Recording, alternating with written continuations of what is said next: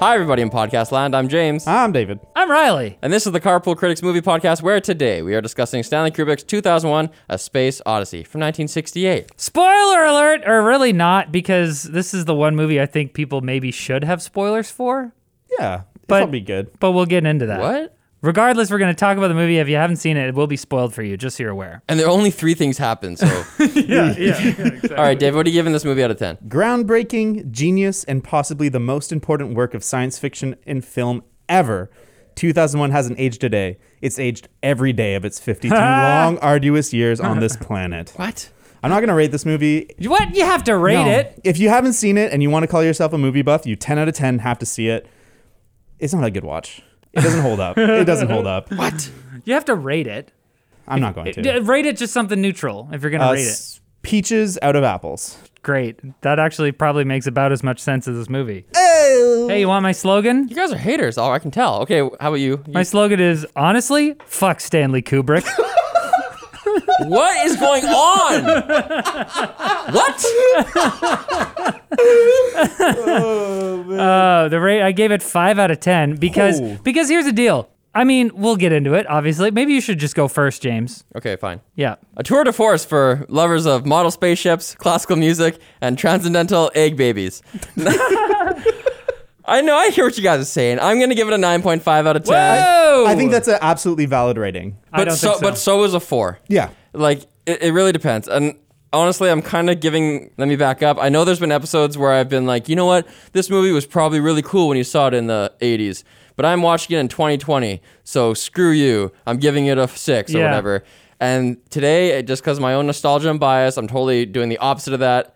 And I'm watching in 2021. I'm sitting through all the long, like, model spaceship shots and going, I bet that was mind-blowing in 68. Totally. And I'm giving it a 9.5 for that. There's definitely points in the movie where I'm like, oh, this must have been really cool for them in like 1968. But I think that me not being somebody who was alive in 1968 and had the opportunity to see this movie in theaters, True. I have to rate it, you know, in the context of the broader work and the medium is what I meant to say.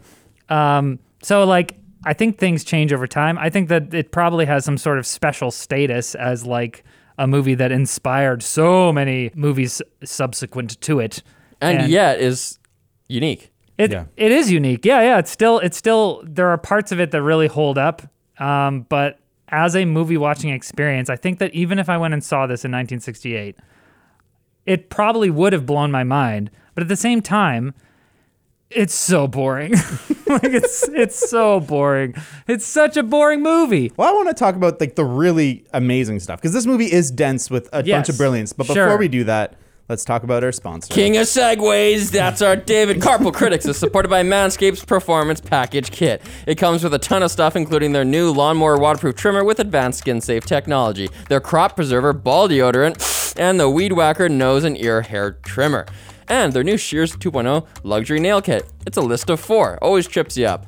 All in their Shed travel bag, which isn't crap quality. You can tell from the zipper, which is good. Head to manscaped.com/carpool20 today and get 20% off plus free international shipping and a pair of their anti-chafing boxer briefs. This is crazy. Whoa. Available for a limited time. Okay. We're also brought to you by Private Internet Access VPN. PIA helps you hide your true IP address so that you can bypass geo restrictions and censorship. You can connect up to 10 devices at once, and it includes an internet kill switch. If your VPN gets disconnected involuntarily. PIA is available for Windows, Mac, Android, iOS, and even has a Chrome extension, so check it out at lmg.gg/carpoolcritics. Why are you laughing? I was laughing because we have like this internal meter where we all knew when to stop. It's pretty spot on. Bizarre. Okay. That's music, baby. I think the key to this movie is not to watch it in one sitting. I've done enough Space Odysseys in my life. You break it up. You gotta break.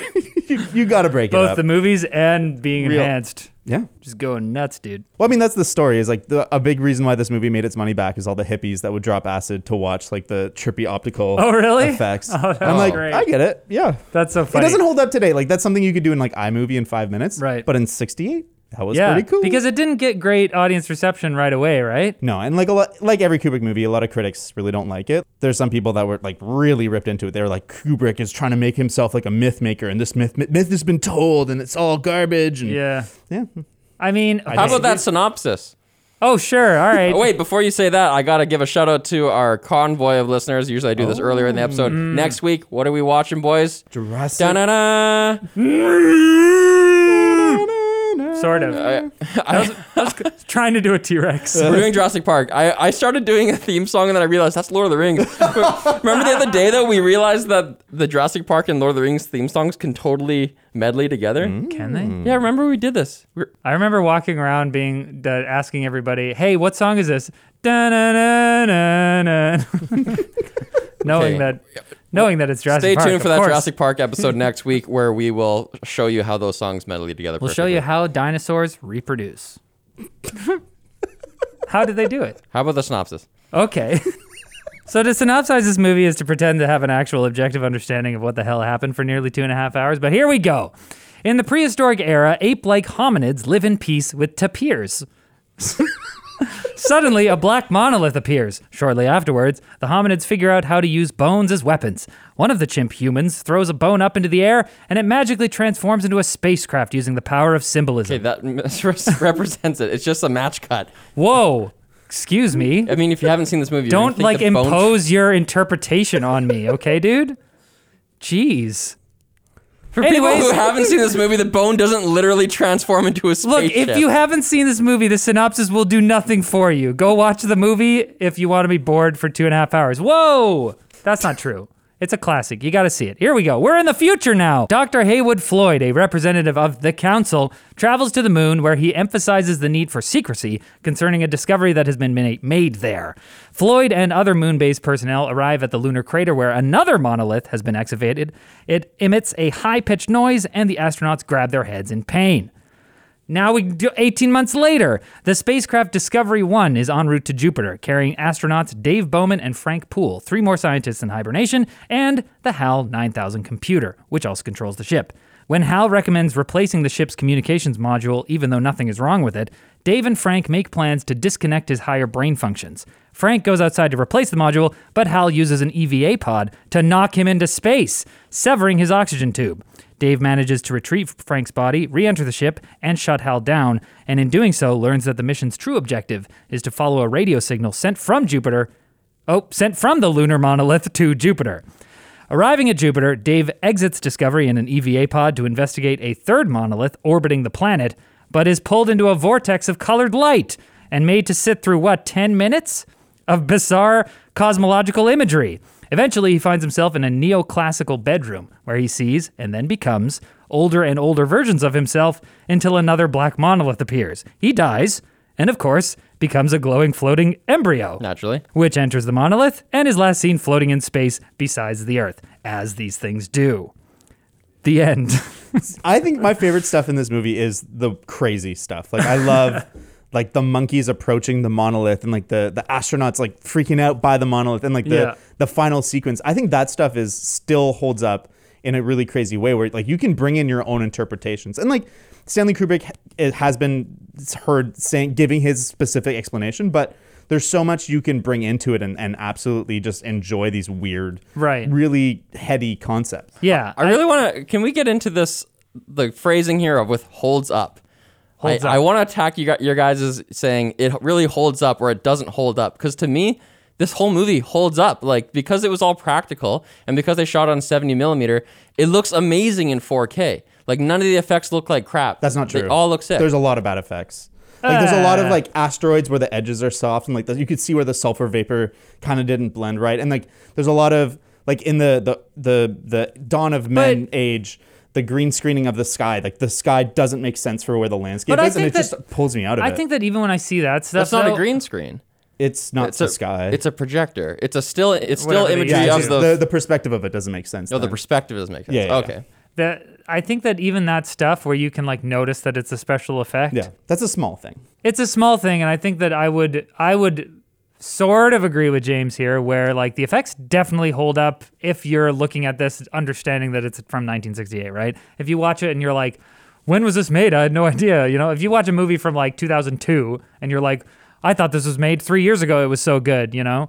That would be like, okay, it holds up in every sense of the word. But I agree that the movie holds up in the sense that the effects look really nice, even though you were watching them knowing that this film was made in 1968. Like, here's a list of movies that came out later that look way worse. either worse or the same. Like Star Wars. This is 9 years before Star Wars. 9 years. The distance between today and Avatar is 12 years. And imagine the leaps and bounds that have happened since then. Like a 9-year gap before.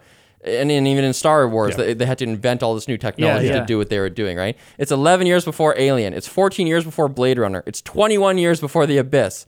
Like, it looks sick today. I absolutely agree. And I think that like the special effects themselves look good. The problem is they're not nearly as awe-inspiring as they were. And I think that's a big part of the experience of this movie is this awe-inspiring experience of like watching these spaceships approach or watching a probe go to a planet for 6 minutes. And like that part of the experience, that doesn't hold up because like I've seen spaceships do that 100 times. Yeah. Totally agree with you there. And I mean, the result of that as a 2021 viewer, it's like this movie really could be, I don't know, 45 minutes long. Yeah. They could, like, you probably watch a solid half an hour of just ships in space, which would have been crazy. It's just like when we watch Interstellar, it's just so sick to watch the docking sequence, you know? Exactly. But I think that, like, even something like Interstellar, they have these long shots in space, and it's taking a while for things to happen. But a lot of that kind of potential boredom is made up by tension. Yes, and dialogue and music rising, just the general like feel of things kind of like eliciting this emotional reaction in you. Whereas in this movie, Kubrick kind of basically puts something on the screen and then it's up to you to like make sense of it, which I'm not against. You know, I'm not against like open-ended narratives and being open to interpretation and stuff and the kind of having time for reflection in movies. But there needs to be something to reflect on, and there needs to be some sort of guidepost to guide the viewer along there, because there are so many shots. There are so many shots in this movie that are just way, way, way too long. And like, obviously, this isn't a new criticism. Everyone, like, people have said this before, but like, there are so many shots where like I get the point, and I'm kind of reflecting on it, and I'm like, all right, I'm done here. Let's move on. And then Kubrick is like holding my hand, being like, we have to stay here for another 2 minutes. For me, it really depends on what scenes you're talking about. Because if you're talking about when any, like, either monkey or man is walking towards the monolith, I'm happy with the length that they are. But if you're talking about just the Pan Am ship, like, kind of rotating in the same axis as the space station as it lines up to, like, dock, then I'm with you where it's like, there's no emotion there. It's not like an Interstellar where it's like, are they going to make this move? Like, can he manually drive the ship and do it? And it's crazy. And the skill level, there's no tension like that. It's just like, just the visual spectacle is all that scene has. And it sets a really cool music, and that's it. So if you're going to shorten that scene, then fine. I think, though, within this movie, they do have that where they're using the long shots for tension. Like when... not Dave, but the other astronaut gets like his thing disconnected and he flies away. There's lots of like long shots and like it's cutting between like crazy loud noises, like the beeping, the booping, and this complete silence. And it's using those pauses and that tension in the quiet. And I think that's a good use of long shots within this movie. And so I think that he does both. And I think that he's trying to cue you up for what he's doing later, but we don't need that anymore. See, I would say that the effect is almost the opposite of that, though. Like, tension building is important, but the tension dissipates when you spend way too much time there. When someone has room and time to acclimate to something, there's no tension anymore. Because I'm used to this. I've been here before. Well, it's like kind of comedic. It's like when the pod is approaching him to pull the thing out. It's like, and then it cuts to him, and it's like, and they just keep getting closer and closer, and you're like, all right, like, I get it. I think of myself as a patient man, all right? Like, I think I'm patient. I can sit in a room waiting for my turn to go or whatever, and just like be there for hours, and I'm totally fine. Like, even if I don't have a phone or something, I'll just like stare into nothingness and just imagine things. I'm a patient guy. This movie's so freaking boring. You know what's crazy about it is I knew that's really slow and I liked that. But then when I was watching last night, I was actually struck by how quick the pacing is. If you remove Shut up. How dare you? Continue. How dare you? No, I almost reached kidding. over this table. Oh, James. It actually doesn't really slow down until you get to this space when they're just showing you all the spaceships and like the twinkly music. The overture and the landscape shots notwithstanding. But when you get, I remember actually when I got the DVD for my birthday from a friend, I put it in. I thought something was wrong with my setup because I was like, why can I hear it but I can't see anything? Because there's just music playing on a black screen. Yeah. But once you get to like actually seeing the monkeys, it's pretty concise. It's like opposing tribe. We lost the water hole. We see the monolith. Now we win the water hole.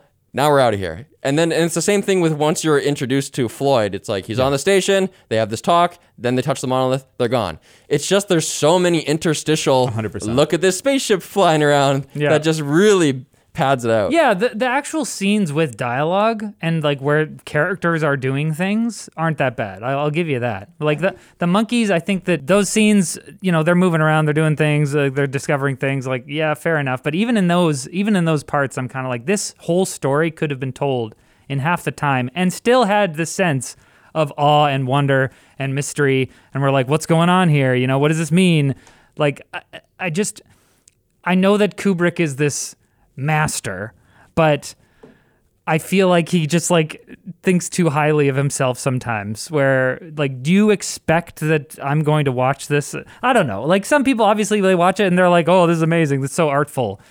But I don't know. Sorry, maybe you go. I know. I agree. I think this is his most important film, but it's not his best film. And it's the one that's most steeped in his pretension. Right. And it's really self-indulgent. Like there's no way around it. This is a very self-indulgent movie. Yeah. And I think that, like you said, when they're kind of telling those story beats, it's moving and it's really interesting. Like, oh, like what's this? He's got to lie about like what they found on the moon. He's pretending that it's like a thing. And then once they get into the spaceship with like the visuals of like the centrifugal force. Yeah. And like the tension with Hal, that stuff is really, really interesting. Yeah. But I'm very interested when that comes apart. But I think that kind of could be its own movie almost. Yeah, and that's why I find the more I think about this movie, I just feel like it's kind of separate. And I get how everything ties together thematically, but I find that middle section where it's Floyd and they go to like the war room and they're discussing that stuff needs to be condensed into like 2 scenes. Right. Oh, I like that. Really? I really like that. What do you like about it? I think the way that they release the information to you is really good. Like when he first walks onto the space station and he sits down with those Russian scientists. Actually, first he has a call with his daughter, which if they're going to cut anything, it would be that. Because that's another scene where it's just supposed to be like, oh my God, imagine you could have video calls. That's video crazy. phone? There was 2 calls originally, and one was to the pet store to buy the puppy. The Bush baby. She wants a Bush Bush baby. baby, that's it. Yeah, you're right. That's Kubrick's daughter, by the way. Yeah. And I love her performance. This is like a real kid. Yeah, like she's delivering all the lines, but she's also like trying to scratch her back or something the whole time. She's squirming around and like standing up and sitting down. And then the camera follows her, which is another thing. Like we haven't had that until Facebook Portal. Like 2 years ago. That's still pretty futuristic. There was video calls in Star Trek before this, but they didn't track. So. Oh, yeah. So okay, and then he sees these scientists and they have some pleasantries, but then they start to ask him like, what's going on, right? And then, as an aside, when he approaches that group of Russian scientists, number one, this was shot in the height of the Cold War, so he's interacting with Russians, which that was a sci-fi concept and very cool. Okay, and number 2, he addresses and shakes the hand of a woman first. Of the whole, and the group is mostly women. It's like 3 out of 4 people are with him, and they're all scientists. They're all PhDs, so like it's progressive in those ways, right? But just in terms of like, is it captivating? I think it is. Part of it has to do with the contrast of like you've heard nothing. Like the first dialogue was 25 minutes in. So even them just having a quiet, quaint, polite conversation is engrossing because you haven't had any human contact yet at all. Yeah. Give me something. Well, I think visually too, like there's such a cool contrast between space and the interiors. Like space is black with little white speculars and inside is all like these big flat white lights. Like the floor is all lighting, or like in the war room, it's just these big white panels. Yeah. And I think like visually, like you said, it's like a contrast. You had this cold nothing and then human interaction. You've had light versus darkness. Yeah. And you're right. So that in that way, it is kind of more interesting. And it's intriguing too because they're like, hey, can you tell us what's been going on at the space station? He's like, whatever do you mean? I don't know anything about that. Well, no one's been able to talk to them for 2 weeks. Really? Yeah, they say there's an epidemic there. Huh.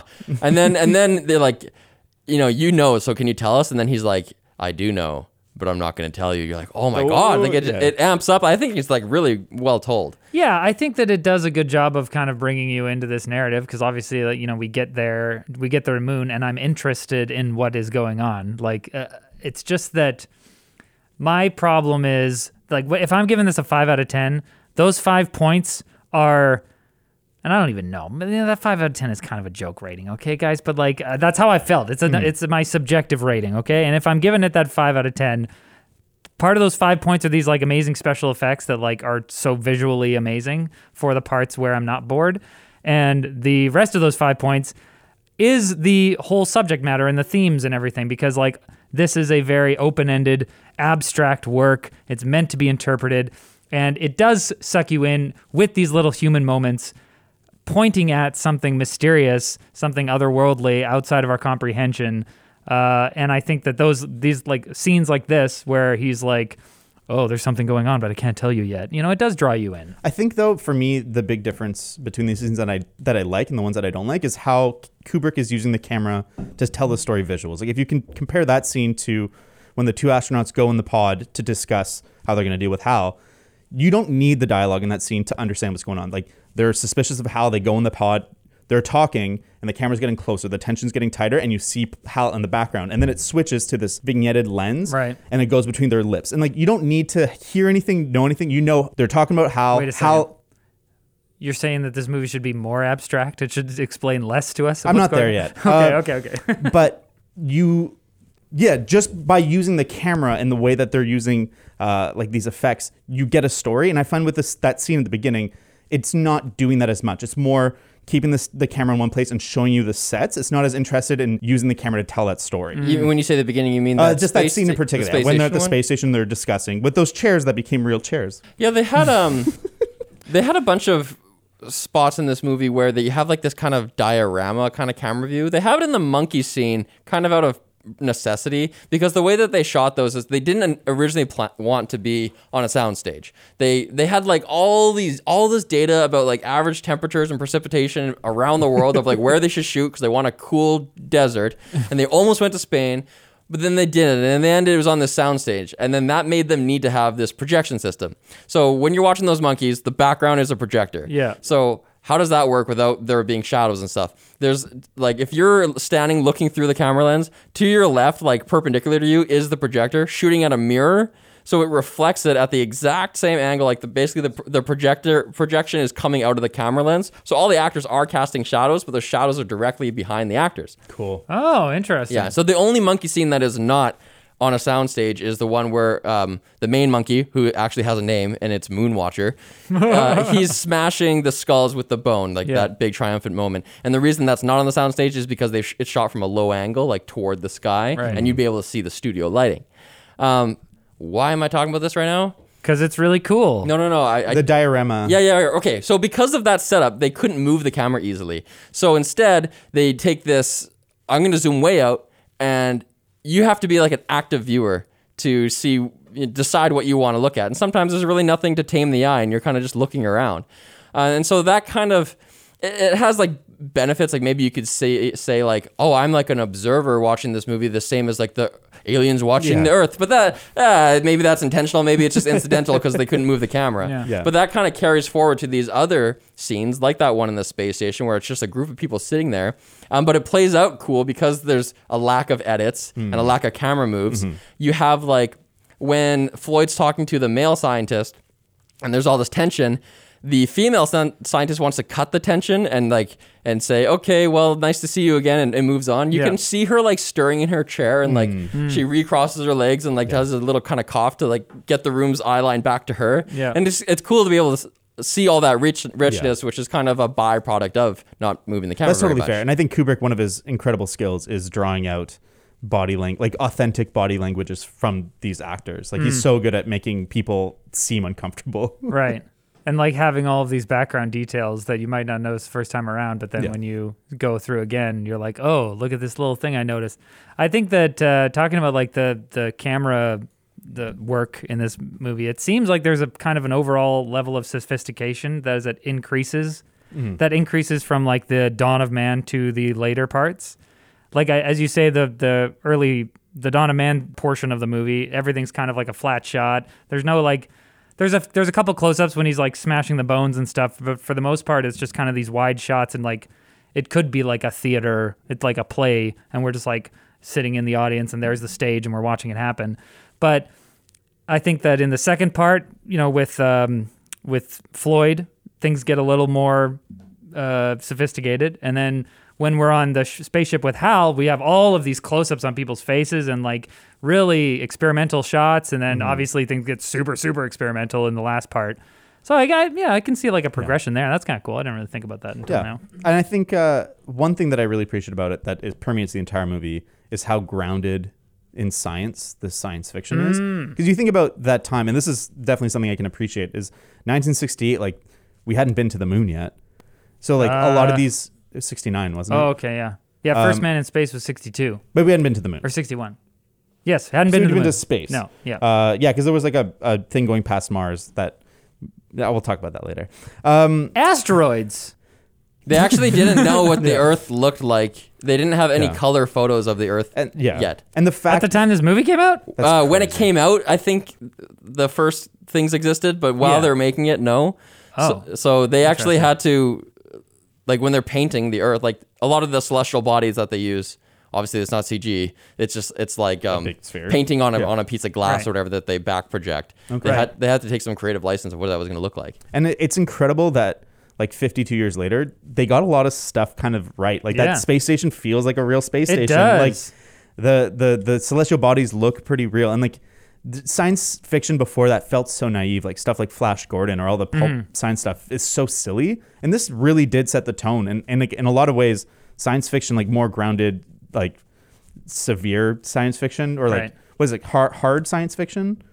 Yeah, I guess so. Yeah. Still has this flavor all the way through. Yeah, it is interesting because people talk about Star Wars kind of like grounding science fiction in more of sort of like a lived-in sphere, where a lot of this Flash Gordon stuff, there's like everything's made of shiny chrome and stuff, and then Star Wars kind of made things gritty. Yeah, and like things are dirty and used, and this one doesn't have things be dirty and used so much as it does make them look professional. Like it's less like, ooh, we're in the far future and everything's fancy and nice, as it is like things are practical. Yeah. We have to have our space stations turning around because we need our gravity. Well, it's so much in the little details too. Like when the astronaut's grabbing his meals out of the thing, and like the way he grabs them, like I bet they were actually hot. Like he grabs them, like they must be at different temperatures because he has such a different reaction to each. Shakes his hand out. Yeah, and like at least one or two, I was like, oh, that looked like it was actually hot. Maybe it's just a really good performance. Yeah, maybe. But those little details really add up to make it feel like it's such a well thought out science fiction. It says something about Kubrick that we watch a movie of his and we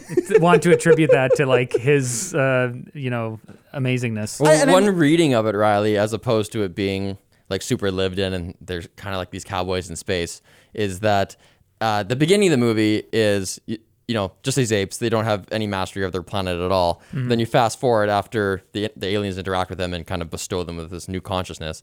Fast forward to spacefaring humans. Right. But on their spaceships, the whole time we're with Floyd and even the next guys, you see humans who, they're babies in space. They've mastered Earth, but on space, they have to read big, long instructions about how to use the toilet. They have to eat baby food through a straw. Right. They have to try to use shoes to walk on a spaceship like you would walk on Earth. Right. They're learning how to do all of these basic things again, like a baby might. Yeah. In space.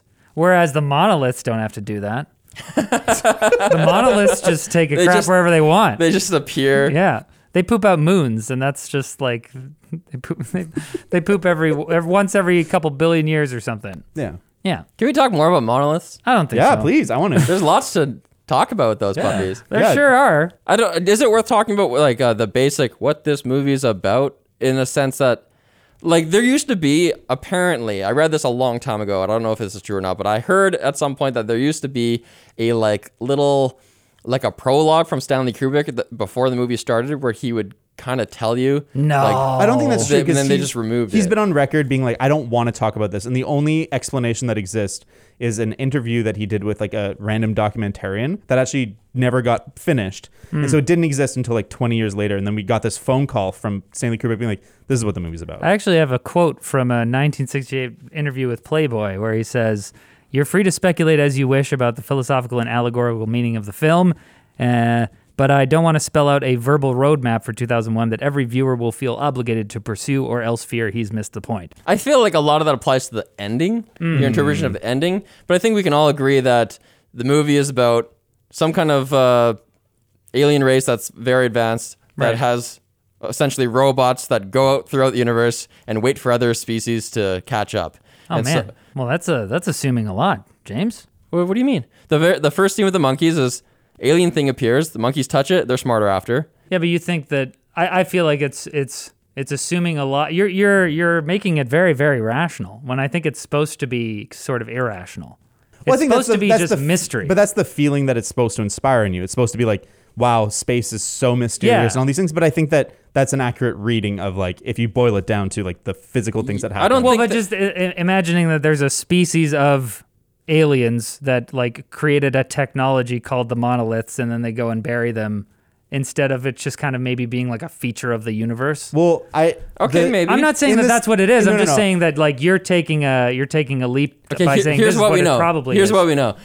An alien thing, probably deliberately. A we don't know. non-human thing. An alien thing is there. It gets touched, and it gives new knowledge to the monkeys. We know Does that. it? Yeah, because We don't know if it causes. It's not. We're not sure if it's a causal link. it It could just be there as it happens. Okay, but that's dumb. Well, I don't think it's Okay, that's possible, but that's not a movie.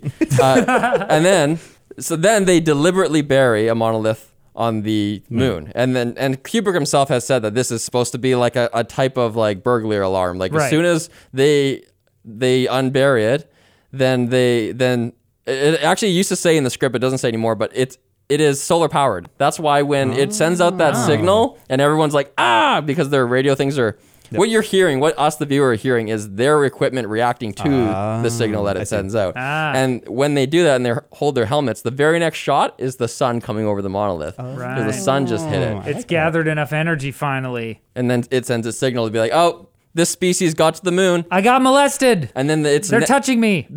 I need an adult. The next monolith is at the edge of their solar system. So that's like, now they've progressed to here. And it's just like tripping all these alarms for the other species to like know what's going on. Yeah, I see that. I saw the quotes where he was saying that like that's how the system works for sure. Oh, I like that, and I think it's interesting to discuss like thematically what do the monoliths mean, because I don't think it's about like, well, what if aliens came to Earth and gave us special knowledge? I think it's supposed to be like the monolith is kind of more abstracted, so you can kind of bring in your own meaning. Like to me, it's about like this experience that expands your imagination, and then all of a sudden like your imagination is able to conceptualize using tools. And then for the humans the second time, it's like, okay, they had this technology, but now like their mind is expanded to reach further, and now that he's ready to be turned into a fetus. Yeah, right. So you're saying it's not that like you touch the monolith and it just like, you're like Neo, you're like, whoa, I know Kung Fu. Yeah. You just think it's like, wow, if that exists, then maybe this. And it just pushes us farther.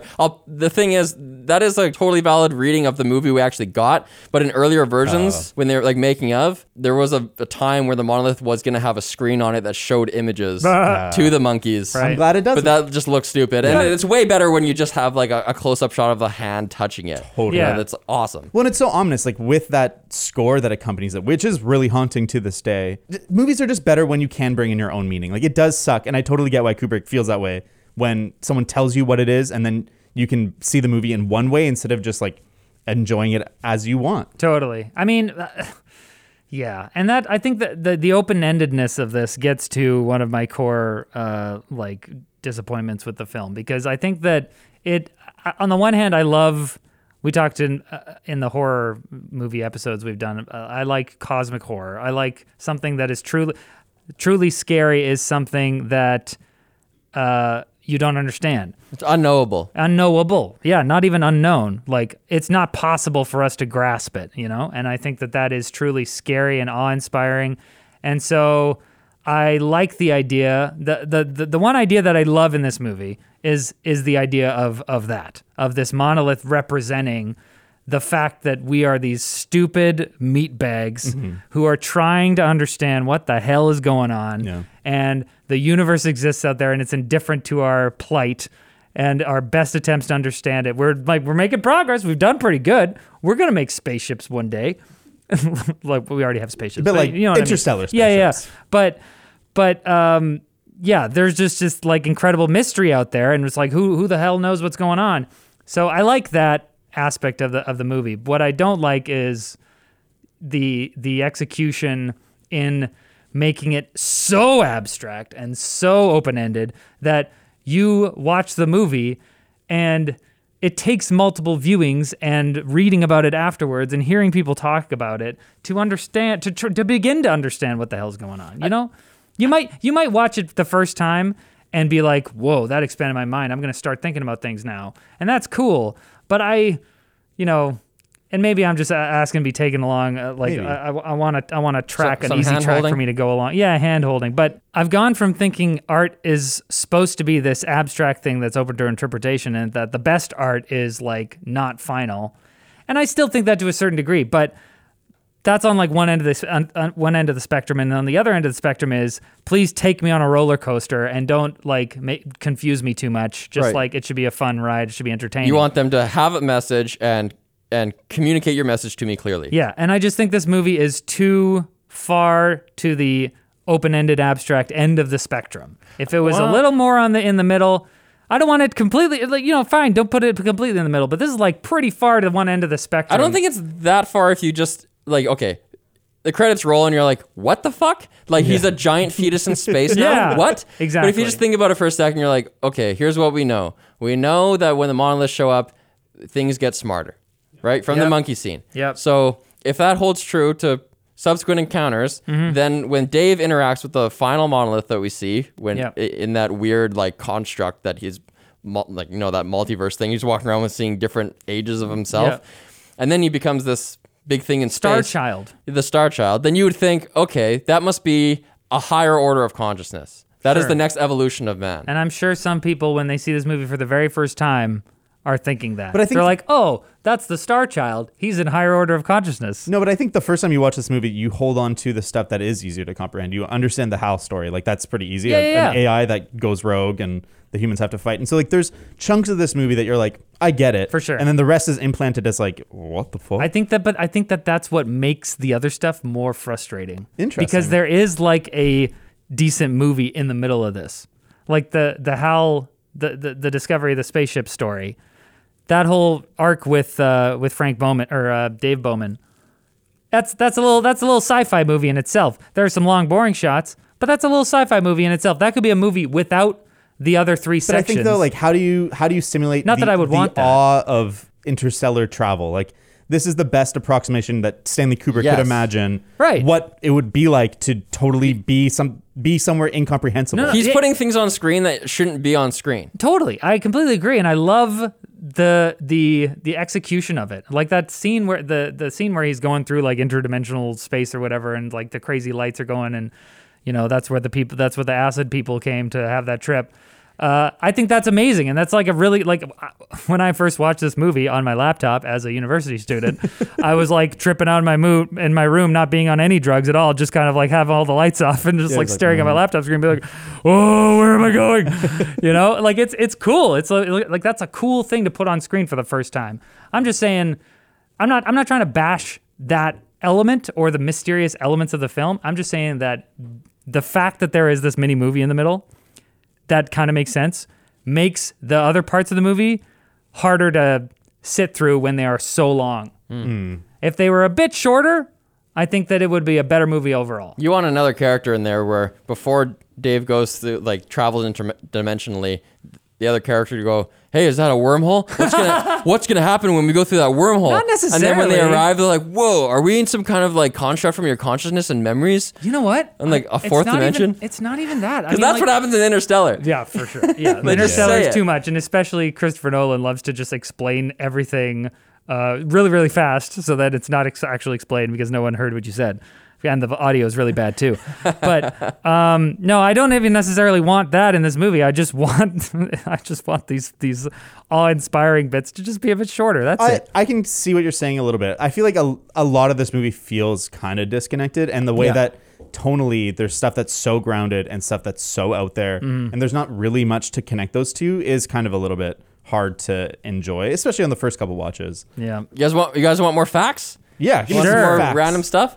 One of the most iconic moments in this movie is when Moonwatcher is using the tool, and then eventually it goes up and there's a sick match cut. So the bone is floating through the air because he's thrown it in the air, and then it switches. We've just traveled 4 million years into the future and we're in space, and the bone is replaced by what looks like a satellite, but actually is a weapon. atomic bomb. Oh. And so they're actually, and you would only know that if you knew about the screenplay, because this movie used to have a narrator.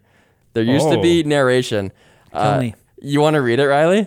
What? What do you mean? I want you to read the narration for this part. By the year 2001, overpopulation has replaced the problem of starvation, but this was ominously offset by the absolute and utter perfection of the weapon.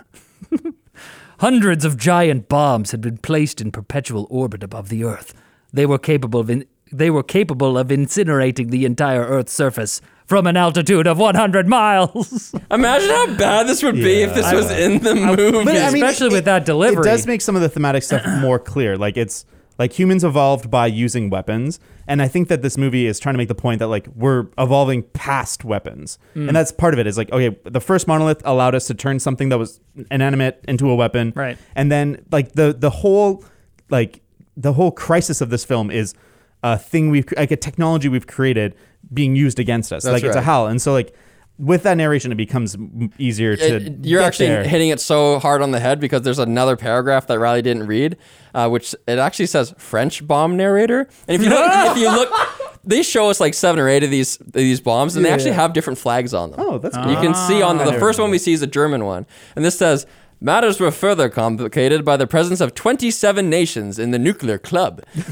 There had been no deliberate or accidental use of nuclear weapons since World War II, and some people felt secure in this knowledge.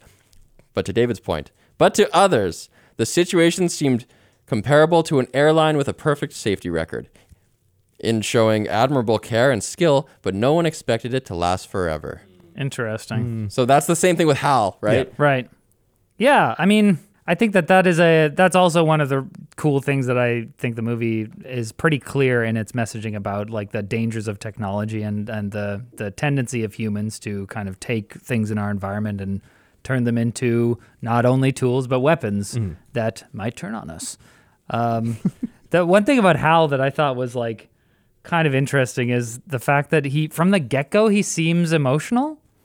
Like, and they say he's so good, he's so smart and so sophisticated that he can even simulate human emotions. But I feel like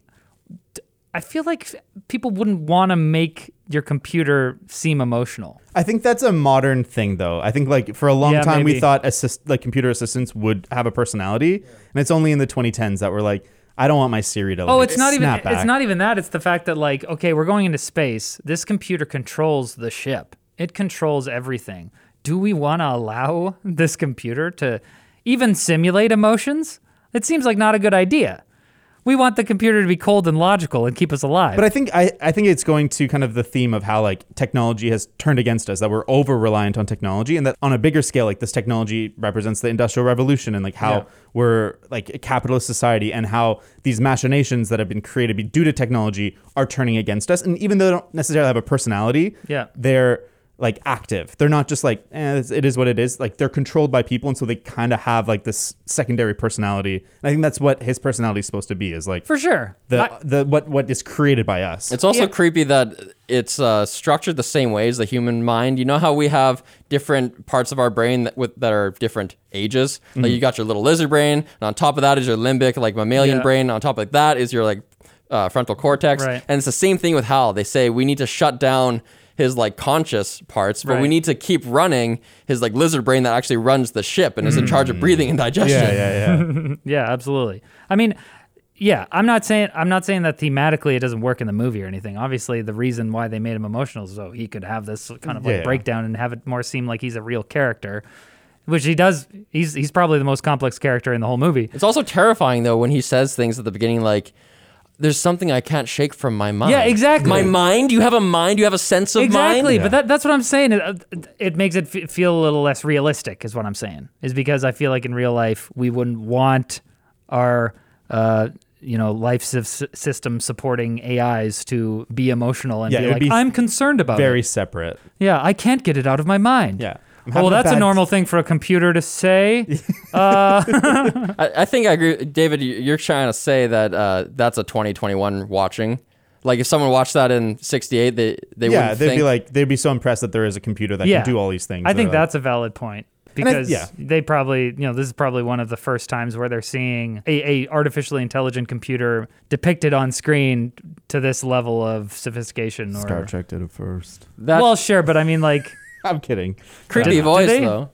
Yeah, I haven't the seen... M5 computer in Star Trek was a computer meant to design or to control an entire starship, but it turned against the people.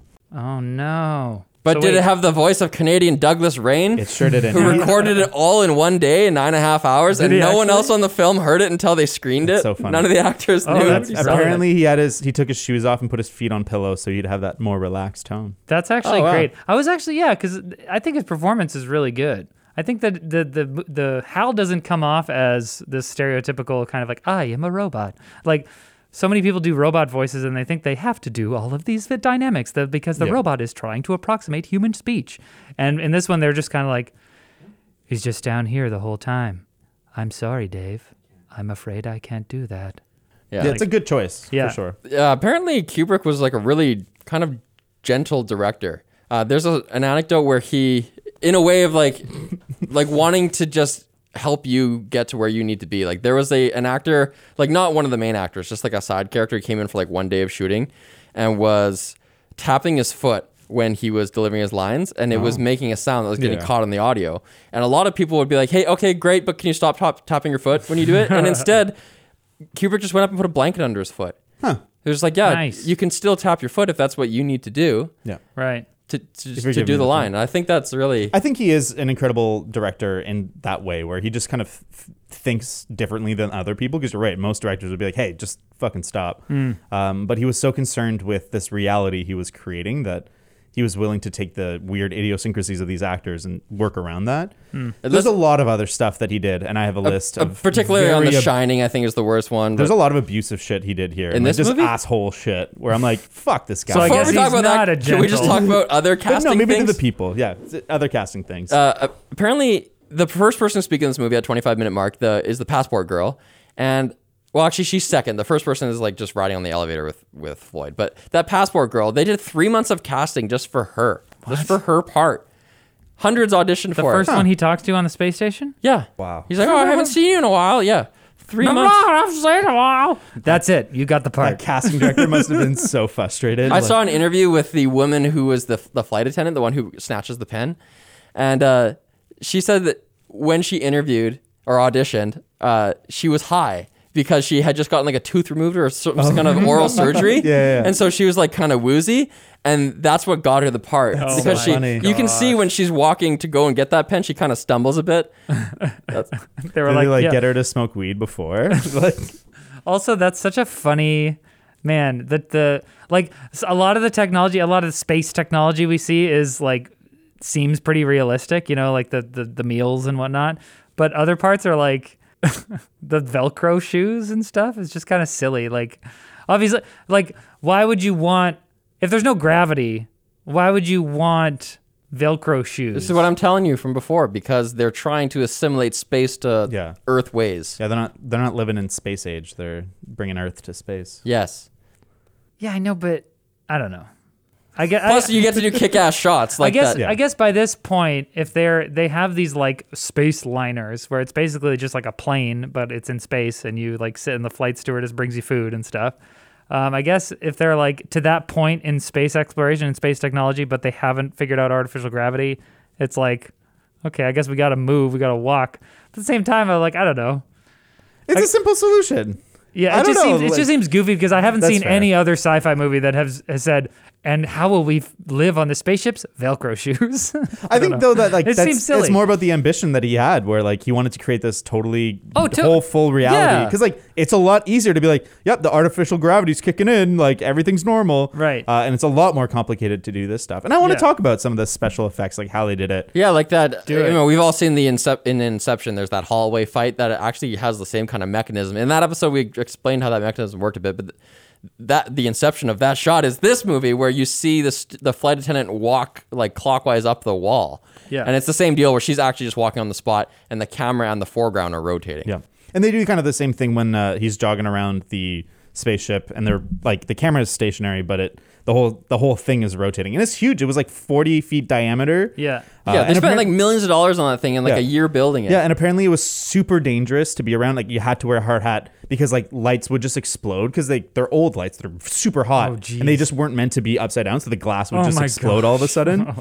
And so, yeah, I thought that was really interesting. This is one of the things, though, where I think the holds up conversation comes back because on the one end, I watch this and I'm like, whoa, this is really good for 1968. But on the other hand, I'm like, that flight stewardess is taking really, really, really tiny steps. And she's clearly just going super slow in order to keep up with the rotating thing. The illusion doesn't quite hold up. Yeah, it doesn't quite hold up. But at the same time, I am impressed on the behalf of the people in the theater in 1968. I even like when she grabs the floating pen. You're like, how is that pen floating? Right. How did she snatch it? I was wondering how they do that shot? How?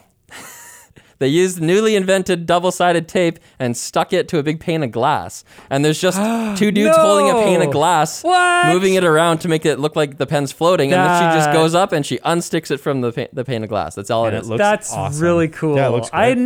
I would have never expected You can kind of tell when she grabs it that there's some kind of resistance. Like she looks like she plucks it off of something. It looks like it's like in jelly or something. Yeah, she should have like given it a little twist or something, but...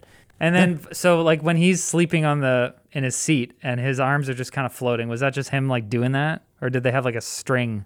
No, they went to space. I mean, did they have those planes where you could like dive and do 0G? I don't think so. I think that was later. But even the little things like the monkey suits, like there's a story that the reason why they didn't win the Oscar for the monkey suits is that too many people thought they were just real monkeys. Oh wow! And like they do such brilliant things. Like what? They didn't win an Oscar for it because people thought they were real monkeys? Yep. They look pretty... They're hit or miss. Sometimes they look really damn good, and sometimes you're like, okay, that's a dude. I think what really goes to sell them, though, is the inclusion of real animals. Like, there's the tapirs that help sell it, but then the baby monkeys as well. Like, it just... Like, a baby monkey moves a certain way, and then your brain is like, monkey, monkey, monkey, monkey. And they also have those prosthetics, like, they elongate their arms by having hands that go beyond their hands. And the same with the mouth. They have, like, these robotic mouths that you can control with your tongue and stuff. The animatronics on their faces was, like, pretty good. I was like, I wrote that this is pretty lame by modern standards, but I imagine this was really good for 1968. The actors inside are all mimes. Oh, really? Yeah, and they had to have really thin arms. Apparently, the main one was a huge drug addict. Like, he was like, apparently at that time, the UK had like legal drug addict status where they would give you heroin and cocaine. And apparently, he would do cocaine and heroin every day, 7 times a day. And on top of that, if he needed more, he would do crystal meth. And apparently, like, he kept it hidden from everybody. But Kubrick found out at one point, and he was like, okay, cool. Tell me about it. Like, tell me what it feels like. Yeah. Wow. And so, tell me what it feels like to get inside with your ape side, man. There's a dead zebra in one of those scenes, and it's actually just a dead horse that they painted. No. Seriously, and it stunk on the set. Where did they get it? What? Why would they bring on a dead horse? They didn't have a dead zebra. Yeah, but why would they just... I guess because if you had a horse lie down, it would be breathing, and you could tell. Yeah. Or do you just like make you? They Who couldn't just painted make it? How long did that take? Yeah. Hopefully they didn't kill that horse. They just bought a dead horse. Oh, I'm sure they just bought a dead horse. Where can you buy a dead horse these days? The glue factory. I don't know. Oh, I got a guy. I got a dead horse guy. I was wondering for those shots where the tapir, like where they learn how to kill the tapirs with a bone or whatever, and then it shows tapirs collapsing, and I was like, oh man, this is back in 1968. People were savages back then, you know? Like they might have just killed these tapirs. But no, they used tranquilizer darts, yeah. Oh, speaking of savage, the music in this movie, obviously iconic. Yeah. Hearing the Blue Danube when things are flying in space is awesome. That they did the thing which is very common even today, where when you're making a movie or editing a movie, you just have guide pieces of music that you intend to replace, and you give those guide pieces to the composer, and it's like, this is what I'm thinking. Yeah. So they did that, and then Kubrick was unhappy with the score that had been composed, and then so they just used the guide pieces. Yeah. And then he justifies it later, being like, why would you try to write new music when you have like hundreds of years in this tradition that like you're not going to top the survivor bias of like the best music from the past, right? But anyway, the composer that they hired didn't find out that they didn't use his score until the premiere. What an asshole. That's savage. Oh, dang, dude. Kubrick was mean to people. You thought you like were going to like be a part of this whole societal transformation being part of this work. Yeah, he had made promises to Arthur Clarke because they were writing the book and the movie at the same time that like Right. they would work on it and like release things together. And he totally fucked over Arthur Clarke by like moving ahead with the movie stuff and like kind of pushing that to the side. Oh, really? And Arthur Clarke was poor. He needed money, and he like kept begging Kubrick like, please let me like release this part. Let me do this. Like let's work on this. And Kubrick was like, sorry, movie first. So that's really interesting. Well, they co-wrote the screenplay. Yeah. Like so, Arthur C. Clarke was on the set the whole time. I thought for a while that 2001: A Space Odyssey was based off a book, but yeah, it turns out that there was a book, but it was released at it was supposed There's to like a release at story the same called time. the Sentry, and that's what Sentinel. The Sentinel. Yeah. and that's what the one part of the movie is. Right, right. But the Hal. Yeah, that's right. You know the monoliths. whole movie. The monoliths were going to be like tetrahedrons at first, like pyramid looking, Oh yeah, but they don't look big or imposing. they're just little tiny pyramids. I saw like a mock-up. It's like they just look stupid. Yeah, the monolith is like, it's great because it's like incomprehensible. Why is it standing up? Like it should be on its Yeah. side. Like there's like a weird supernatural thing about that. Oh, I love it. Yeah, Yeah. I love They're how just made of wood. They're just painted Oh, were black they? It wood. looks great. Yeah. It looks great. Guys, It almost looks like. So were those real objects? Yeah. Because there are so many shots where they look as if they just kind of superimposed it on, Especially floating in space. like it's a matte painting or something. And when they're floating in space, they look like they're not real, like they're CG or something right. sometimes. But you're telling but me it must, that that's imposed after though. Like that's all film comp. no, they actually went and put it in space. Hell yeah, with the space baby. With the star, Space monkey? They got the Star Yeah. Child to go grab it, and then yeah. Back to One Star Child. Are spaceships phallic by nature? Does Dude, every spaceship look like a penis? Thank you for bringing this up because how, like, man, when they first revealed the design of Discovery 1, which is the big giant one going to Jupiter, I was like, wait a second. It's got like two This balls. looks like a... Spaceships It are either- penises. it either Space looks like a- stations are vaginas. Oh, thank you. Okay. All right, moving on. Do you think that there's like a thematic side to that? Like it's like the invasion, like invasive thing, like masculine, like toxic masculinity that you could tie into it? I Or is doubt it that just I doubt that the theme coincidence? was toxic masculinity in 1968. But I'm glad you brought this up because there is a whole interpretation of this movie called the conception allegory. Oh. And it involves, that's why the spaceship looks like a sperm, because kind of the general interpretation is humanity is kind of developing as a species, and once it becomes mature, it heads out into space To blow its load on to the blow universe. its load into the monoliths. And the monoliths are, I guess, it's like impregnating the monoliths, and that's why the Star Child is quote unquote born.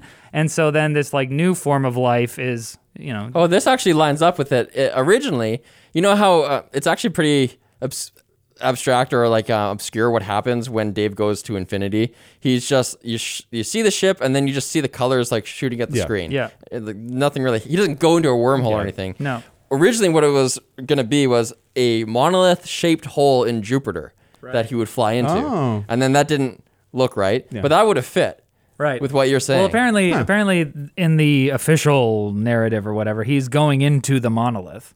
But we don't the movie doesn't explicitly kind of give you that. No. Yeah, well, after they couldn't do the Jupiter hole thing, then they did mock-ups where he actually went into the monolith. So he was going toward the monolith, and it was like a mirrored surface. You could see the ship coming toward itself, kind of, and then just disappeared into it. That didn't look right either. Yeah. And then they went to using the what's it called, slit lens.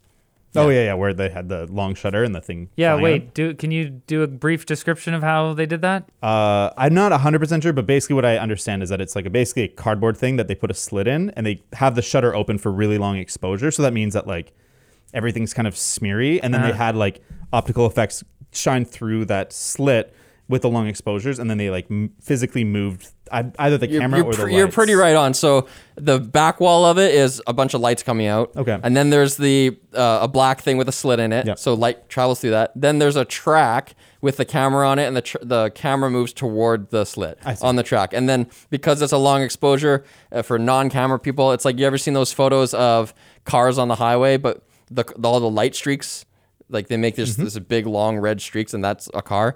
It's just that. So and when you're moving the camera forward, it streaks it out.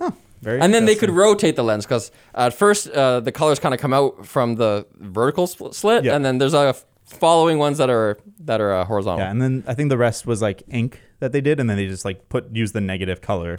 Oh yeah, they color. show a bunch that are like they're actually similar to what they did in the Fountain, where it's like ink or it's a chemical reaction. And Kubrick just did that in his apartment, like in a dark room. And then there's one more. They're like aerial shots of landscapes. You know, it's like basically they were in a helicopter flying over like Monument Valley or whatever. And what they do there is you just split the film out into its component parts. So there's like a black and white image and then like a red one, a green one, and a blue one. And then you invert colors on some of them and put them back together. And that's when you get those funky like, oh, all the sand is green. Yeah. I think they should just remove those. 'Cause I don't get it because he's like flying through space and it's just a whole different plane of existence. It's not terrestrial at all. Then why am I seeing a planet? Yeah, it's and even if he's confusing. going into Jupiter, that's not a terrestrial planet. It's a gas giant. It just doesn't make any sense. This movie needs George Lucas to go back and make a director's cut. Yeah, that one shot in that whole sequence is too confusing. Take it out. More CG animals. It's like the whole entire thing is so confusing. It's supposed to like expand your mind. What did you guys think of when they first wake up on the Discovery and they're watching a newsreel of themselves and it's just like straight exposition? They didn't just wake up. Okay. They were awake from the launch. Oh, it's the other ones that, okay. But yeah, it's like these guys recorded this interview previously. Now it's airing and they've edited out the 7 minutes like time it takes between responses. Yeah. And I agree with you. Okay, I don't care that it's just exposition. Yeah. That kind of works for me, but I don't buy that these guys would sit in silence watching the footage of them. 100%. Wouldn't they comment on like, Yeah. oh, my hair sucked dude, that yeah, day yeah. or something? Totally. I also don't buy the questions. Like they say that they edited out the time, like it takes 7 minutes to respond. But the first few things that are said in that video is like, how are you guys doing? Fine, thanks. Great, but like there's no way you're going to wait 7 minutes and say, fine, thanks, and then wait 7 minutes again. They would have said, I'm great. This is what's happening. They would have given like a big paragraph answer. This doesn't make any sense. I mean, whatever. I find It's a nitpick. Yeah. I feel like that whole idea is just kind of like sloppy. I feel like that whole scene is kind of sloppy. Like having a newsreel exposition scene in this crazy sci-fi movie feels like he didn't really want to think of a better way of giving this exposition. It's just so, I don't know. It did bother me. It was just so exposition-y. It was like, here's the computer. Here's how it works. Here's these people. Here's their situation. And it was like a newsreel thing, which is like really basic. Well, I don't know. It just bothered me. I think that it particularly feels awkward because normally that's the type of exposition that we would get early in the movie. But because this is like a four, what do you call that? 4-hour movie. 4 pod feels like 4 hours. So there are 4 distinct sections of this movie, and the first 2 are completely, largely unrelated to the other. Well, not unrelated. That's the wrong word. But you know what I mean. There's these distinct structures, these distinct pods, and we can't get that exposition early in the movie because we're not talking about it yet. So I think that's probably why it also feels weird. Yeah, and also by that same token, he doesn't have a whole movie to like.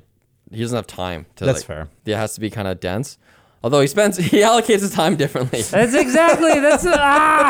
I mean, I don't want to belabor the point, but like it's not dense. Like the movie is dense in the fact that it feels heavy with meaning. You know, it feels like it invites interpretation because everything that happens, you're just like, what's going on? What does that mean? What's going on? But it's not dense. It's so. What's the opposite of dense? Sparse. Sparse. There's just so many just sections of nothing. But Riley, did you see the scene where the sun and the planet align and it looks like a nipple? No. I have another nitpick. That fits into the conception allegory pretty well. I like the part when Hal won't let Dave back on the ship, and then Dave's like, fine, I'm going to go through this other way. And he just tells him, and then Hal's like, that's going to be hard without your helmet. And he's like, fuck, okay, well, I have no choice. So he goes to do it. Yeah. He lines up the ship out, like abutting the Discovery, and then he is ready to shoot himself into the airlock. Yeah. And he goes head first. That always, it bothers me. Just feet first, man. And then he shoots into the vacuum of the airlock and hits his head. Honestly, I took a full point off for that. Well, and like it's a little bit funny because he should get pulled into the hole, but like you can see that the wire pulls him to the side. Yeah, and that bothered me a tiny bit. 0.001 point. Yeah. Okay, are we doing nitpicks? Yeah, I'm just doing it. We're doing it all right now. Did you notice the cross that the planets and the monolith make at one point? Oh no, Conception, dog. what? immaculate. Conception? Immaculate conception. Well, okay. Well, that's an interesting point because a lot of people watch this movie and they're like, oh, there's like a religious, it's almost like a religious feeling. For sure. In terms of like the sense of wonder and awe that it's trying to elicit in you, right? And he has said, I have a quote. Kubrick has said at various times throughout his career that he either like would believe in the idea of a god if by God you mean like other beings that developed elsewhere in the universe and have ascended to this kind of like star child level of intelligence and ability.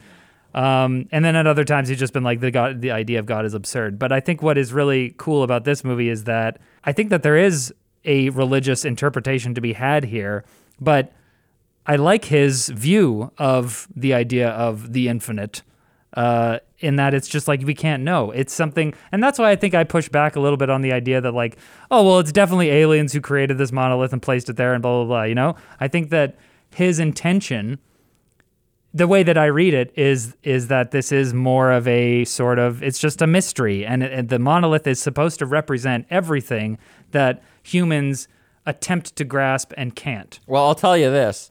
From the beginning of production on this movie, they were trying to have an alien on the screen. And I'm so glad they did. When Dave goes to that, the little house that he walks around at the end, there's going to be an alien there who like gave him a tour. Well, like a little guy?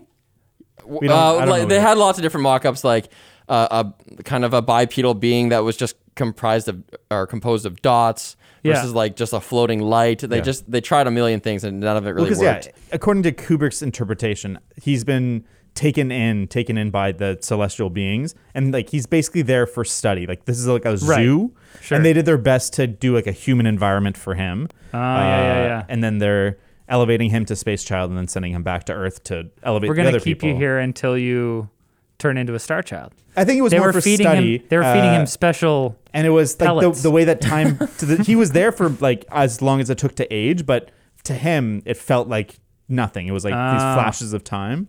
Yeah, it's just like dimensional. Exactly. Yeah. Nice. Dude. On the ending, Kubrick said, "This is like an area I prefer not to discuss because it's highly subjective and will differ from viewer to viewer. In this sense, the film becomes anything the viewer sees in it. If the film stirs the emotions and penetrates the subconscious of the viewer, if it stimulates, however inchoately, their mythological and religious yearnings and impulses, then it has succeeded." Right on. I heard a lot of words there that remind me of conception. I just Yearnings. can't stop thinking of dicks right now. I can't ever stop thinking about dicks. Can we talk about how abusive of an asshole Kubrick is for a bit? If we must. Okay, wait, real quick. Just last thing about the aliens thing, because I think that it makes sense to me that in an early point in the creative process, they were kind of like exploring those ideas. But I think the fact that they kind of ended on It wasn't even early though. Like throughout a lot of it. throughout like the actual production of the movie. There's times where they're going to look like big insects. That's fucked. All right, never mind. Continue. Kubrick's an asshole. He's a brilliant man, and like if I could do one thing in my life that is as important as any one of his movies, I'd be very happy. But I think that we mythologize his abuse the same way that we mythologize method actors and the pain they inflict on those around them. In the same way that we're like, wow, Shelley Duvall's performance is so good because Kubrick like yelled at her and like made her like miserable, and it's like real misery you see on screen. I'm like, fuck that guy. That's a fucking asshole movie. I guess yelling at women is the way. Yeah, like the stunt guy performance. The stunt guy asked for a second cable so that it'd be more safe, and he was like, no, fuck you. Made him use one cable and it broke. Whoa. He asked for Did he get hurt? He got hurt. Did he die? No. Well, shut up then, bitch. Okay.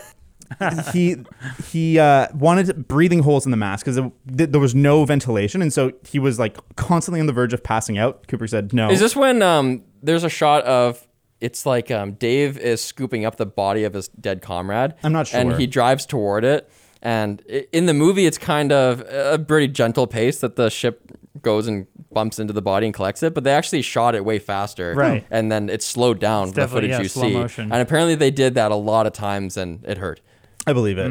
But so he was on the constant verge of passing out. And at one point, he did pass out on a cable. And it was like a big issue. And while he was passed out, Kubrick knew he was in trouble and fled. for days. What? They had to pause production for days because this guy was I think a South African mercenary that had turned into a stunt guy and was like pissed. He was fucking pissed. Holy shit. And then we already talked about how he kind of fucked over Clark, and Clark was mad at Kubrick about it. But then here's the thing that's like such a small thing, but I'm like, this goes to perfectly exemplify why I have such a like about Kubrick. What is that? Wait, what is that? What does that mean? You have such dislike. Okay. As a human, Great. He's an incredible filmmaker, super important, and like If I saw him, I would hit him. Just say it. So when they were scouting to find stuff for the Dawn of Man stuff, they found trees in Namibia that they liked, and they're like, "Hey, can we take these?" They were told no, and he told his crew, "Go in darkness, cut them down. We're taking them." He cut them down, took them, brought them back to his set, They and died. then he's like, "They're too small," and he had his team make new ones that were fake anyway. No. And I'm like, Stanley Kubrick, you suck. And they were an endangered tree, and like. David, you can't so stand mad in at the him. way of art. That's my question though, is what is the line that's worth it? Like, is 2001 worth these things? Maybe. It's like such a seminal work. I guess, yeah. But what is the line? I think I'm kind of with you where, obviously there are savants that exist and they create something amazing and it's like, whoa, we should, revere this work. But at the same time, I do agree with you. I think that like works like this are elevated and put on a pedestal because they're so dense and weird and like we haven't seen something like this before and it's open to interpretation, it's abstract, and we're like, oh, he's a genius. Yeah. But I think that's what I mean when I kind of like I went there and now I've come back to the other side of the spectrum where I'm like that something being abstract and groundbreaking isn't in itself something to be praised. I think that a movie has to have all of these parts.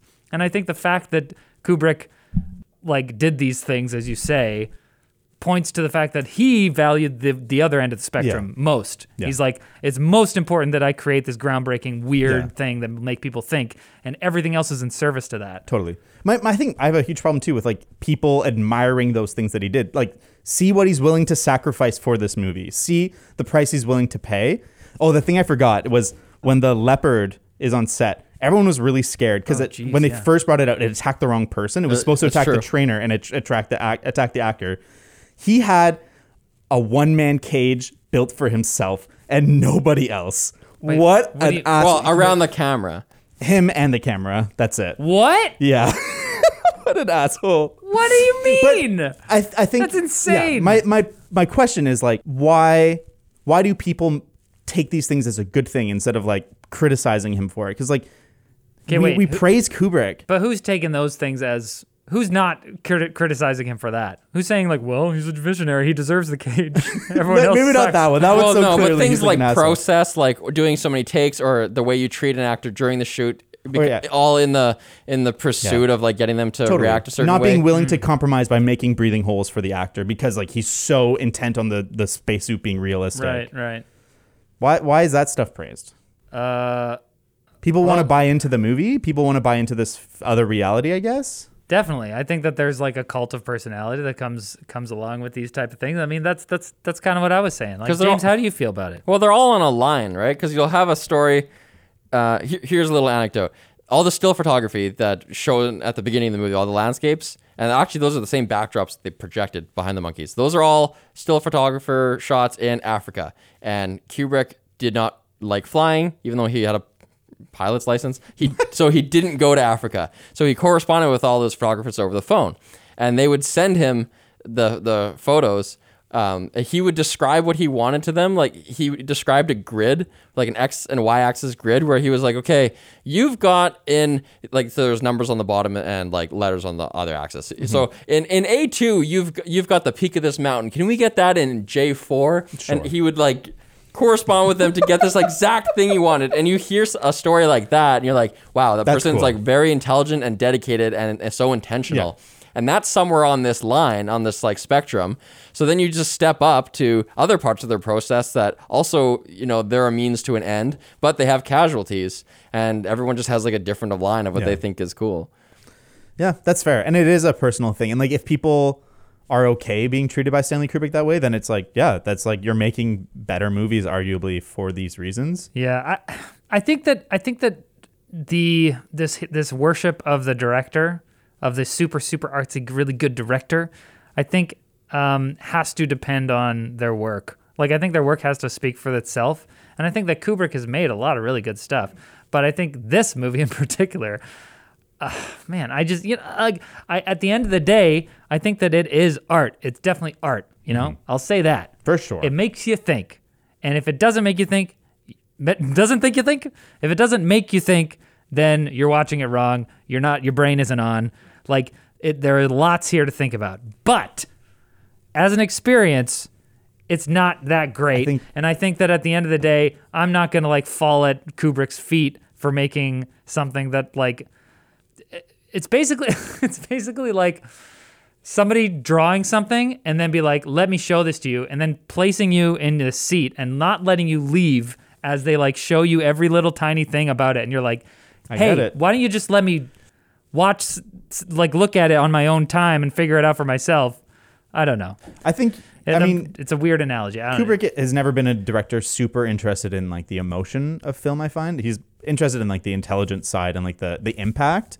Like James Cameron said about 2001, he's like, it's an amazing movie, but it has no emotional balls. No. And I'm like, none at all. And I mean, like other movies, like The Shining, there's a feeling, there's a tension. I was going to come back with that because like fear is an emotion. And, like Shining was definitely there. But I think he never really was interested in like the human experience. It was like always about like saying something through film, not about like capturing humans doing stuff. I wouldn't say they're without emotion. I just think it's about when the emotion hits you. I feel like I'm going to be thinking about, maybe they're just more cerebral, but his movies, you turn the movie off or you walk out of the theater and it stays with you. Where there's other movies where it's during the ride, in the chair. You're really feeling it's hitting you, right? The thumbs up. Okay, yeah, because that makes me want to bring up something that we've talked about in previous podcasts before, which is I think that this movie requires multiple viewings in order to start to make sense of it. Like, I think that someone who watches it for the very first time and walks out of the you're not seeing it in a theater anymore, but walks away from the screen being like, yeah, that made me feel really good. I think I understood what was going on there. Like, I think that's a rare occurrence, and I think that this is definitely one of those movies you have to watch multiple times. But at the same time, I think that having to watch a movie multiple times in order to fully understand it or in order to get what it's saying is a huge weakness. I take off points for that. But I don't think this movie is that. It's not like a David Lynch movie or something where you're just like, what the fuck is that? Like I think this is like. You don't think this is a movie where you're like, what the fuck is that? No, I think it's like it's comprehensible. Like maybe by the time the credits roll, you haven't had time to be like to digest what this Star Child thing is. Yeah. But like I said, if you just like sit there while the credits, like before the credits end, you can be like, oh, I guess he's smarter now, and that's what that looks like. I guess that's the next. I don't think most people are seeing this movie and being like, he's an embryo. That means he's smarter. Like I don't think that's a takeaway that most people are taking away the first time they see this movie. I mean, it's all there. Like it's all there when you look into it. Well, you're watching the movie. You spent 10 minutes with him, like traveling through, like all this light's coming at you, right? So you have 10 minutes to think about what is happening. I bet he's traveling interdimensionally or something. Sure. And then you have like 10 minutes of him walking around some weird house, seeing different versions of himself. Yeah. So that's where it's like you might be like, what the hell is going on? Exactly. But that combined with the Star Child thing, it's like, okay, I guess that's just like a different plane of existence that we can understand right now. I think I'll agree with you that like a very intellectual person might watch this movie and kind of come to that conclusion. I'm talking about the first time people see it. But what I'm saying is there's evidence for that conclusion because you know the monkeys get smarter from the first one. I know there's evidence. That's what I'm saying, though. When you go back and think about it. Okay, whatever. We can argue about this all day. Like, I get what you're saying. I'm just saying, as a ride, there's a reason everyone walked out of the theater in 1968 being like, that was shit. I think, though, this is a movie that straddles like art house and mainstream, and that's one of its big successes is that like it made people that don't normally watch this kind of movie watch it. And like even now, people that are like, I like movies, watch this, and they're like, what? Right. But that's not the weirdest movie that's out there. Like, no, of course not. Like you said, David Lynch, like watch Eraserhead and be like, the fuck did I just watch? Totally. And I will give you that this isn't the most wild movie there ever is. I'm just saying that it gets so close to being a like coherent narrative that it's frustrating that the only way it becomes actually coherent is upon reflection and or further watching. I don't know if more viewings is what you need, or if you just need to talk about it with more people. Or, Sure, yeah. If you just watch it repeatedly, you might just be confused again and again. Mm-hmm. I don't know. Yeah, fair enough. I mean, I don't know. You want more facts? Sure. All the breathing. There's a lot of breathing. I love that. I love the soundscape. All the breathing is Stanley Kubrick himself. Huh. What's sweet about it? You actually touched on this earlier, David, which is you hear all this breathing, you get kind of almost so used to it, and then when not Dave, the other guy is killed, the breathing stops, and then you're just in this like terrifying silence of space, and the vacancy of that death. Oh, interesting. When Poole is like floating through space Yeah, and it's his just tube's complete cut. Yeah, you just He's breathing and at some point it stops. Yeah, his air tube is severed. Oh, okay. There's no more breathing. I didn't really You notice cannot that. breathe. Yeah. Well, I figured as soon as I saw his tube severed, I'm like, oh, he's dead. yeah, he was. Yeah. He was basically dead. It's like, oh, you're going to go get his body. I don't know. That seems kind of weird. I'm like, you know that the AI is trying to kill you, so you're going to leave the spaceship when this guy's probably dead? I don't know. Yeah, I mean, there's a few problems there in terms of why they're doing what they're doing. Can I say something? Are we doing nitpicks? Yeah. Sort of. Okay, listen. Hal can clearly see them talking through the window, right? And they know they're looking out there. They look at him a couple times. They're like, "Oh, there he is." Yeah. And they know that's how Hal sees them. So like all they had to do in order for him not to read their lips was not rotate the pod. Yeah, because they intentionally turn it back to They face him. intentionally rotate the pod So dumb. in order to have. But here's the deal. This is like I view this as not a failure of the characters. Where it's like, oh, these characters are so dumb. Why didn't they do that? Like I think this is a failure of the film because you could have that shot just by having the pod facing the other way already. Yeah. And then they just Exactly. be like, open the pod, Hal. And they get in. Because they walk up to it, they're like, rotate it. Yeah. Open it. Rotate it again. Rotate it again. They should have just walked up and it was facing the correct way. They just say, open it, they get in. Yeah. And that's it. Yeah. That would have been better. I thought the same thing. That really frustrates me. Anyways, that's all I had to say about that. Did you guys know that Stanley Kubrick tried to take out alien insurance? What does Because that mean? I think what was the thing called?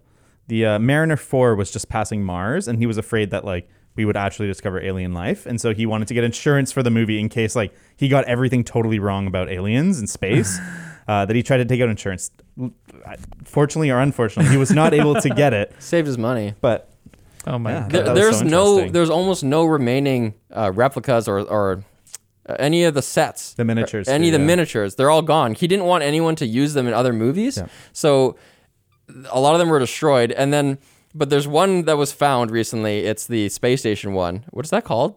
Orion or doesn't matter. The big station one, the circle one, was found in a field. It's the Hilton or something. I think. Yeah, it was a Hilton space station. no, it's the Days Inn. So what happened No, there was a sign. it's the Overlook. Yeah, I know what you're saying, but Okay, that's not sure. what it's called. It's not Clavius. That's on the moon. So what happened when the movie wrapped? Everything went into a storage container that was like paid for by MGM. But then MGM like went out of business. It changed hands a bunch of times. And anyway, at a certain point, Kubrick was called by a storage company that was like, "Are you gonna pay?" And he was like, "No." So then they just dumped everything. And then a photographer like came upon this in a field, and I think it's like in a museum somewhere now. Yeah, I a heard that teacher was using it. Wow. Or maybe that's a different model, but there was a teacher who had a big model that was like 6 feet of Oh, one of the man. ships. Yeah, I saw that it sold recently for like $350,000. I'm like, that's it. I would have thought more. Apparently, the space station was just called Space Station V or 5. I don't know. V, that works with our conception story. Ah, I told you everything. stations are V's. what do you guys think about that? Did this make you think at all when they're traveling on like the lunar surface in that little craft towards the crater where the monolith Where they have the is? sandwiches. They have the sandwiches, but as they're kind of like looking at these things, they're kind of they're having coffee and stuff, and they're having like a casual conversation about how long ago it was buried. It's like, it seems to have been deliberately buried, and the guy's like, deliberately buried? Oh, well, want some coffee? Oh yes, the only thing we know for sure is that 4 million it was buried 4 million years ago. Oh, interesting. He's like, watch out, this coffee's hot. It's like if I feel like if this was a modern movie, they'd be like, 4 million years? What? Like, we gotta struggle with the ramifications of what this means. Like, maybe they've already all done all that off screen, but like, I don't know. It was just kind of a weird They're just like these rich people, I guess, in space, and they're like, yes, we've discovered intelligent life. How quaint. I didn't read it like that. I don't know. No? They're already briefed. Like they're all scientists. Yeah, I guess don't know. so. I don't know. I just thought it was interesting. There's a lot of people. Well, I was also just gonna say, I thought it was also interesting how that guy there's chicken sandwiches available, and he's like, "Do you have any ham?" I'm like, "Are you an idiot? What an asshole. Why would you ask for ham when there's chicken? Like, are you psychopath? Maybe he's kosher. True. Wait, what? What? It's the opposite, but okay. You know, there's like a lot of people Opposite, who yeah. there's a lot of people who revere Kubrick to the extent that they think there's no accidents in his movies. This The is ham sandwich was one. This is not this is not a Shining podcast, but there's a lot of that stuff around Shining Yeah. to the extent that there's a documentary called Room 237 that's just about people's different theories about what shit in the background means. Right. And I think that typically I'm like, you're dumb. Like Kubrick was interested in getting his message across to the viewer, not hiding it. But there's something in this movie that I actually think could be deeper. So there's a chess match between Hal and Frank, and it's a real historical game. Right. And then Hal says, "Oh, Frank, I think you missed it," and he starts to like kick his ass. But because it's a real historical game, people have studied it a lot, and there actually is another series of moves that Frank could have done that would have prolonged the game that Hal doesn't tell him about. And the question is whether that this is intentionally put in the movie as like foreshadowing that Hal withholds information and manipulates the humans. The only reason that it's really even worth talking about is because Kubrick himself slayed at chess. He was really good at chess. He would go and just make money playing in the park, like speed chess against randoms in New York. Yeah. Interesting. I totally buy it. And like the fact that they did the research on like that historical chess match or whatever. He probably played that game himself. Yeah, it means that like they put thought into it. I can totally buy that it's that. He's like making a joke about this like famous match that existed, and he's like, "I would have done this, and I would have won."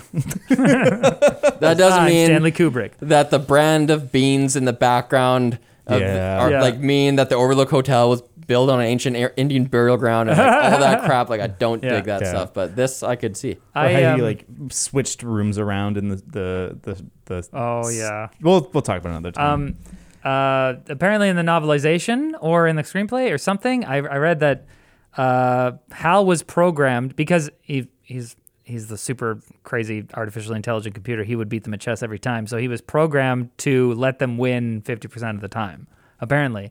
And they all, like, the human astronauts pretended that, I think this is in the novelization. They, like, pretended to not know that. And so they would just, like, play these games. But they, like, Hal would intentionally lose sometimes to make them not feel, like, completely overwhelmed. The humans in this, they're really robotic. You know, they're not emotional people. They're the type of people who are going to live together for 18 months on a ship. Right. And they're really logical.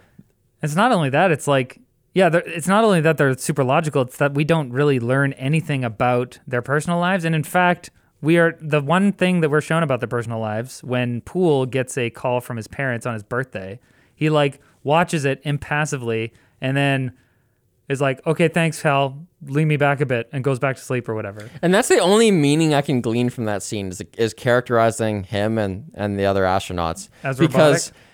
Because just like the information we get from them, it's just like, why didn't they just cut this? Yeah. It actually talks about something, a part of something that was cut. It talks about his like AGS reports or something. Right. It has to do with like his union and how he's getting paid. There was more dialogue around that. Oh, really? Yeah, and it's supposed to separate the two astronauts that we know from the ones who are sleeping, how they're trained in different facilities and stuff like that. It's supposed to expound on how it's all fishy, but I guess it was unneeded, so they cut it. Yeah, it's interesting because, as I said earlier, Hal is really the most complex character in this story. He's really the only one that we encounter who has identifiable feelings. We know his favorite goals. Song. He has a backstory in that way. He has a backstory, and we feel. I feel like I know Hal better than I know any of the other characters in this movie. And I feel like, is that a choice? I mean, we talk about character arcs in movies, and normally that's something that we feel is important. But this is really not, like, because there isn't really a protagonist per se. I mean, like, the closest thing we have is, I guess, a Dave Bowman. But he just stands for humans. Yeah, we don't know anything. We know more about Hal than we know about him. So it's like, Maybe that's also a big reason why I think it's all like pretty uncompelling as a piece of entertainment. Is that I'm, it's more of a heady intellectual kind of exploration of these sort of feelings and ideas than it is a story that is being told to me. And I don't like that. Well, I'm through all my notes. Me too. Me too. Other than Hal was originally called Athena. That's it. That's my final fact. That's all I have. Open the pod bay doors, Athena. Doesn't sound as good. I can't do that, buddy boy. All right, guys. Next week we are doing. What do we say? Jurassic Park. Yeah, Jurassic Park. Don't sing it. Copyright. Do the recorder version. Oh my gosh.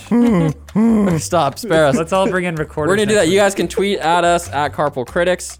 You can email us hello@carpoolcritics.ca. Hello. And that's it. I don't want to talk to you any other way. Tweet. You already said tweet us? Yeah, I did. Where were you? Tweet us. We're on Twitter, so See you later. love you. Bye bye.